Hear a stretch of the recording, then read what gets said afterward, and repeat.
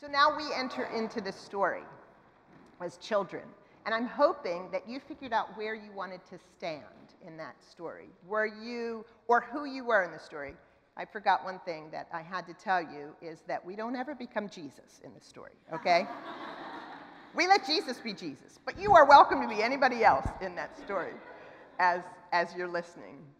And so maybe you were one of the disciples who was arguing. Maybe you were the families that were pushing in. Maybe you were the large crowd that was around. Or maybe you were that child that got chosen by Jesus. Did anybody choose that person that Jesus actually picked up and held? You're in the story too, and the story is for you. And the children understand that. So as we enter into this story, there's just been a big argument, as you heard Michael talk about.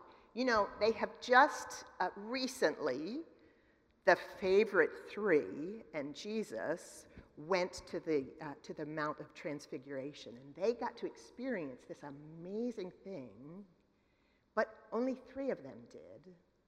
And then Jesus said, now don't tell anybody about that. Can you imagine? I mean, they just got to experience the most amazing thing that they've ever seen in their life up until the resurrection, and they're not going to tell the other nine. They're, like, oh, we would love to tell you what happened, but no way, we're not. While that's going on, the what I like to call the non-favorite nine were, I'm a second child. Anybody else? I'm the middle. Like, you're always worried about who's the favorite. So the non-favorite nine are down working hard, while the other ones are up there enjoying Jesus' transfiguration. They're trying to cast out an evil spirit, and they can't do it. And so there's people arguing. Jesus comes down from the mountaintop and is asking, what is going on?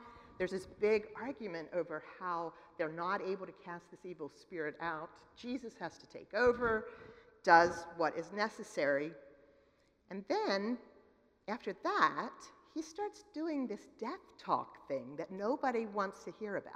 He starts talking about it, I need to die, and I'll be there 3 days, and he does the whole story, and the disciples are like, we don't want to talk about this. This isn't really happening. And at that point, though, they begin to argue about who's the greatest, or after all of those things that happened. And I try to imagine, I try to wonder what that conversation was like. I think somebody catches on that he says he's going to be gone for 3 days, whether they realize what that means or not. And they're saying, we need a plan.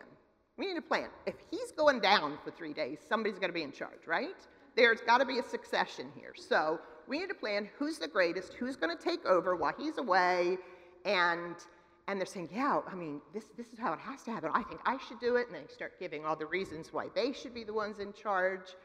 And there's an argument that takes place. And Jesus comes up on it and then asks the question, sort of like a parent would say, so what's been going on here? What were you arguing about? And they get the, the stone-faced look of, we don't know what you're talking about. And so Jesus, this is parenting 101. They've acted out, but there's a lot of people around. There's a large crowd around. And so Jesus takes the 12 by themselves and sits down. I think probably calmly at this point. He's trying to teach them something. And so he says to them, you're asking who's going to be first. And so I'm going to give you the answer. It's the one that's willing to be last.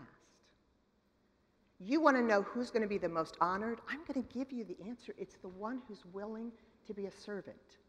Now, nowadays, if all of the kids wanted to be the leader, we would have a special line leader day, wouldn't we? And we would put a little sign around them and we'd say, you're the line leader today. But Jesus is a man of extremes. He doesn't give them that option that they can share leadership or they can share being the greatest of all. He says, no, you want to be the greatest? I'm telling you to be the least of all, to be the last. Jesus could have given them a break there. I mean, he could have said, I'm telling you to just think midway. Just think halfway there. You don't have to be a top rung leader. You could be midway. But he says, no, I'm telling you to be the last. He does the very same thing very soon in Mark with the rich young ruler. The rich young ruler who's done everything right, except that he really loves his wealth, apparently. And Jesus says, well, then the only way you can be a part of the kingdom of God is if you get rid of everything. The first has to be last. The rich has to be poor. It's like Jesus knows how to zero in on the very thing in our life that keeps us from grasping the kingdom of God wholeheartedly. And now, kids, I'm going to give you a chance to just kind of search. What is my one thing? What is that one thing that's keeping me from wholeheartedly grasping and reaching out for the kingdom of God? Christ's rule and reign in my life. I'm not going to give you much time with that, so you could write that down and work through that later. Back to the discussion. Jesus ends this conversation about the first has to be last. And he picks up this child that's somewhere in the midst. Apparently, there were people still standing close by because he grabs the child and holds this child in his arms. And then he adds this, whoever welcomes them welcomes me. And not me, but he who sent me. And the disciples are thinking, what does this have to do with anything? What does this child have to do with me wanting to be first, but Jesus actually asking me to be last? Well, the word welcome is, oh man, I want to say this right, dekomai. And it means welcome, receive, and accept.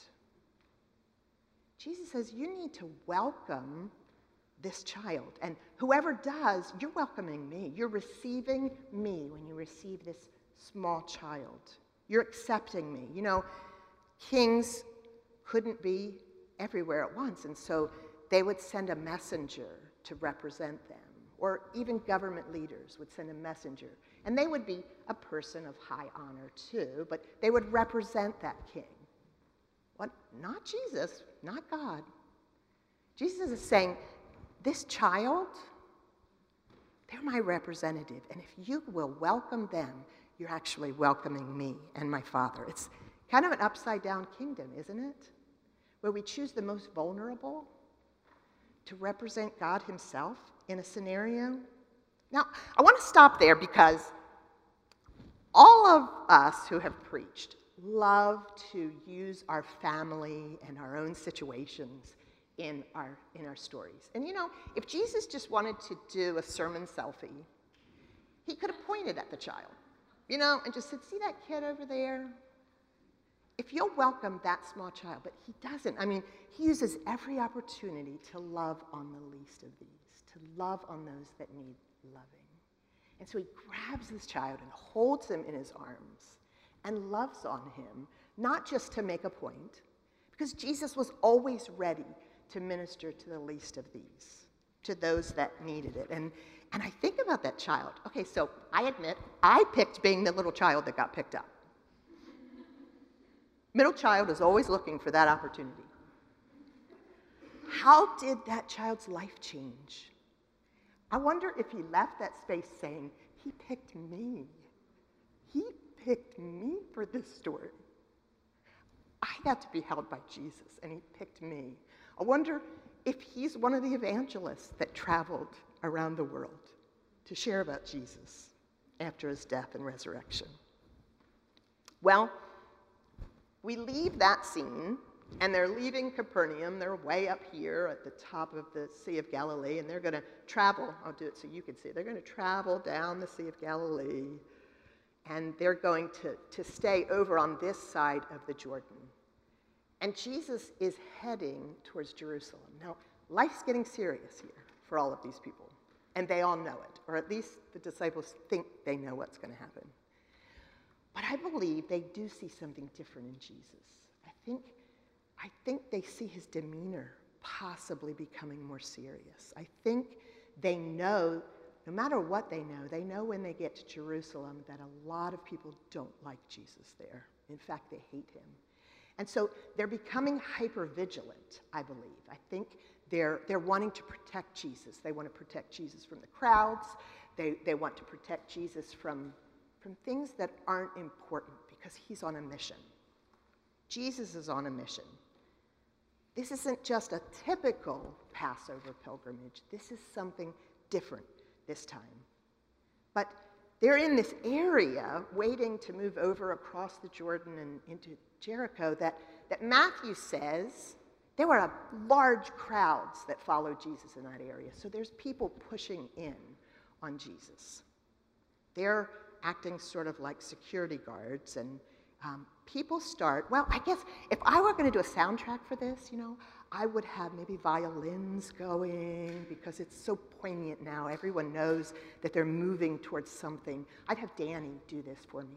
And then I think I might have a distant drum beat that's far away that they're marching towards because we know that we're moving towards the most important act in Christ's life.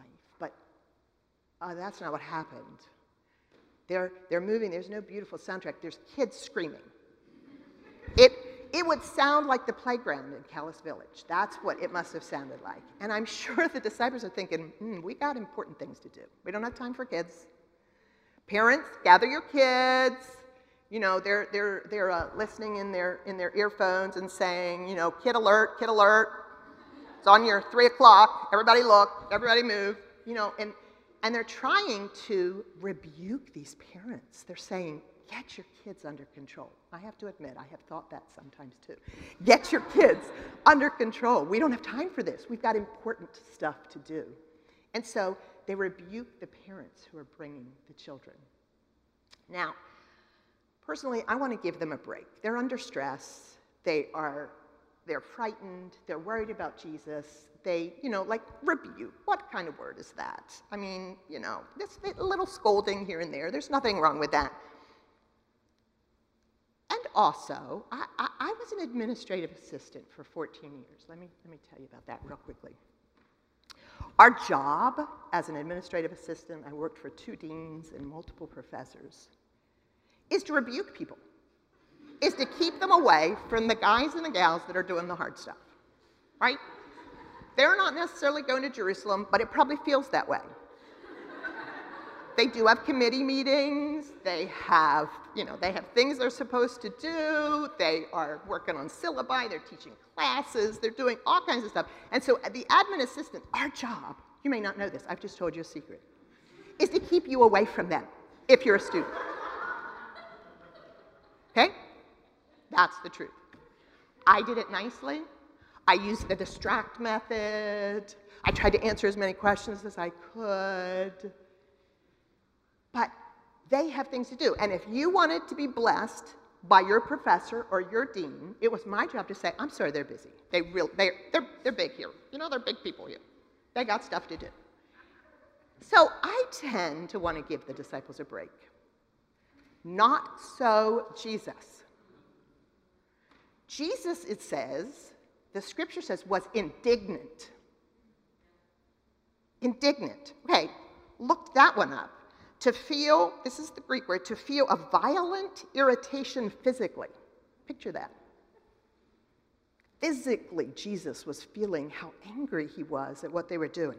He was grieved that they wouldn't let the children come to him. He says to them, indignant. Another parental lesson. Sometimes you don't have time to go to another place and sit down and talk nice. You speak your mind and you correct the bad behavior. And so Jesus says, let the children come to me. Don't stop them. For it is to such as these that the kingdom of God belongs.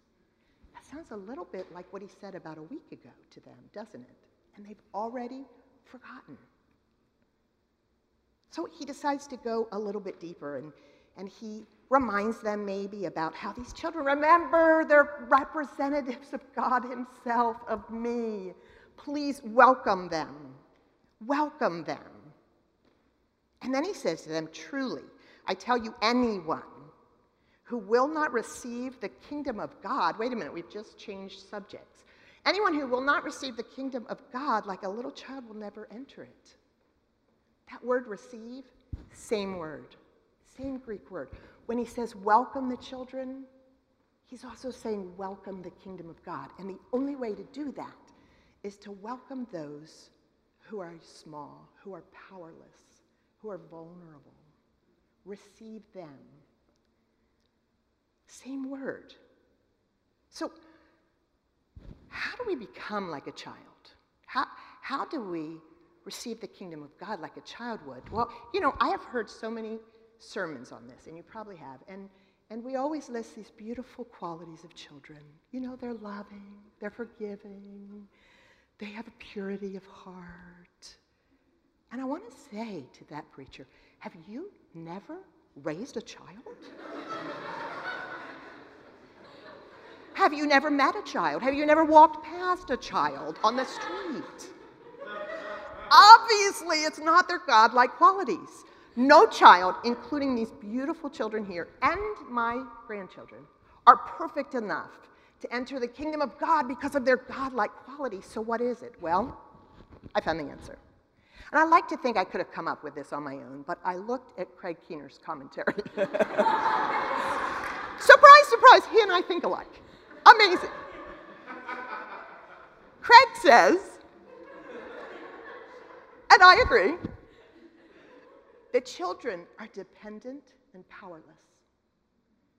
And that's how they come to the kingdom of God, dependent and powerless. Not our great qualities, not all of those wonderful characteristics. So how do we do that? I think children realize the gift that the kingdom of God and a relationship with Jesus is. If you've ever heard them pray, come on a Wednesday. If you've ever heard them pray, they know to whom they are speaking, and they know they belong to him. There's never a doubt there. There's never a question about what do I have to do to get it right. Now, as they age, most likely they'll fall into that.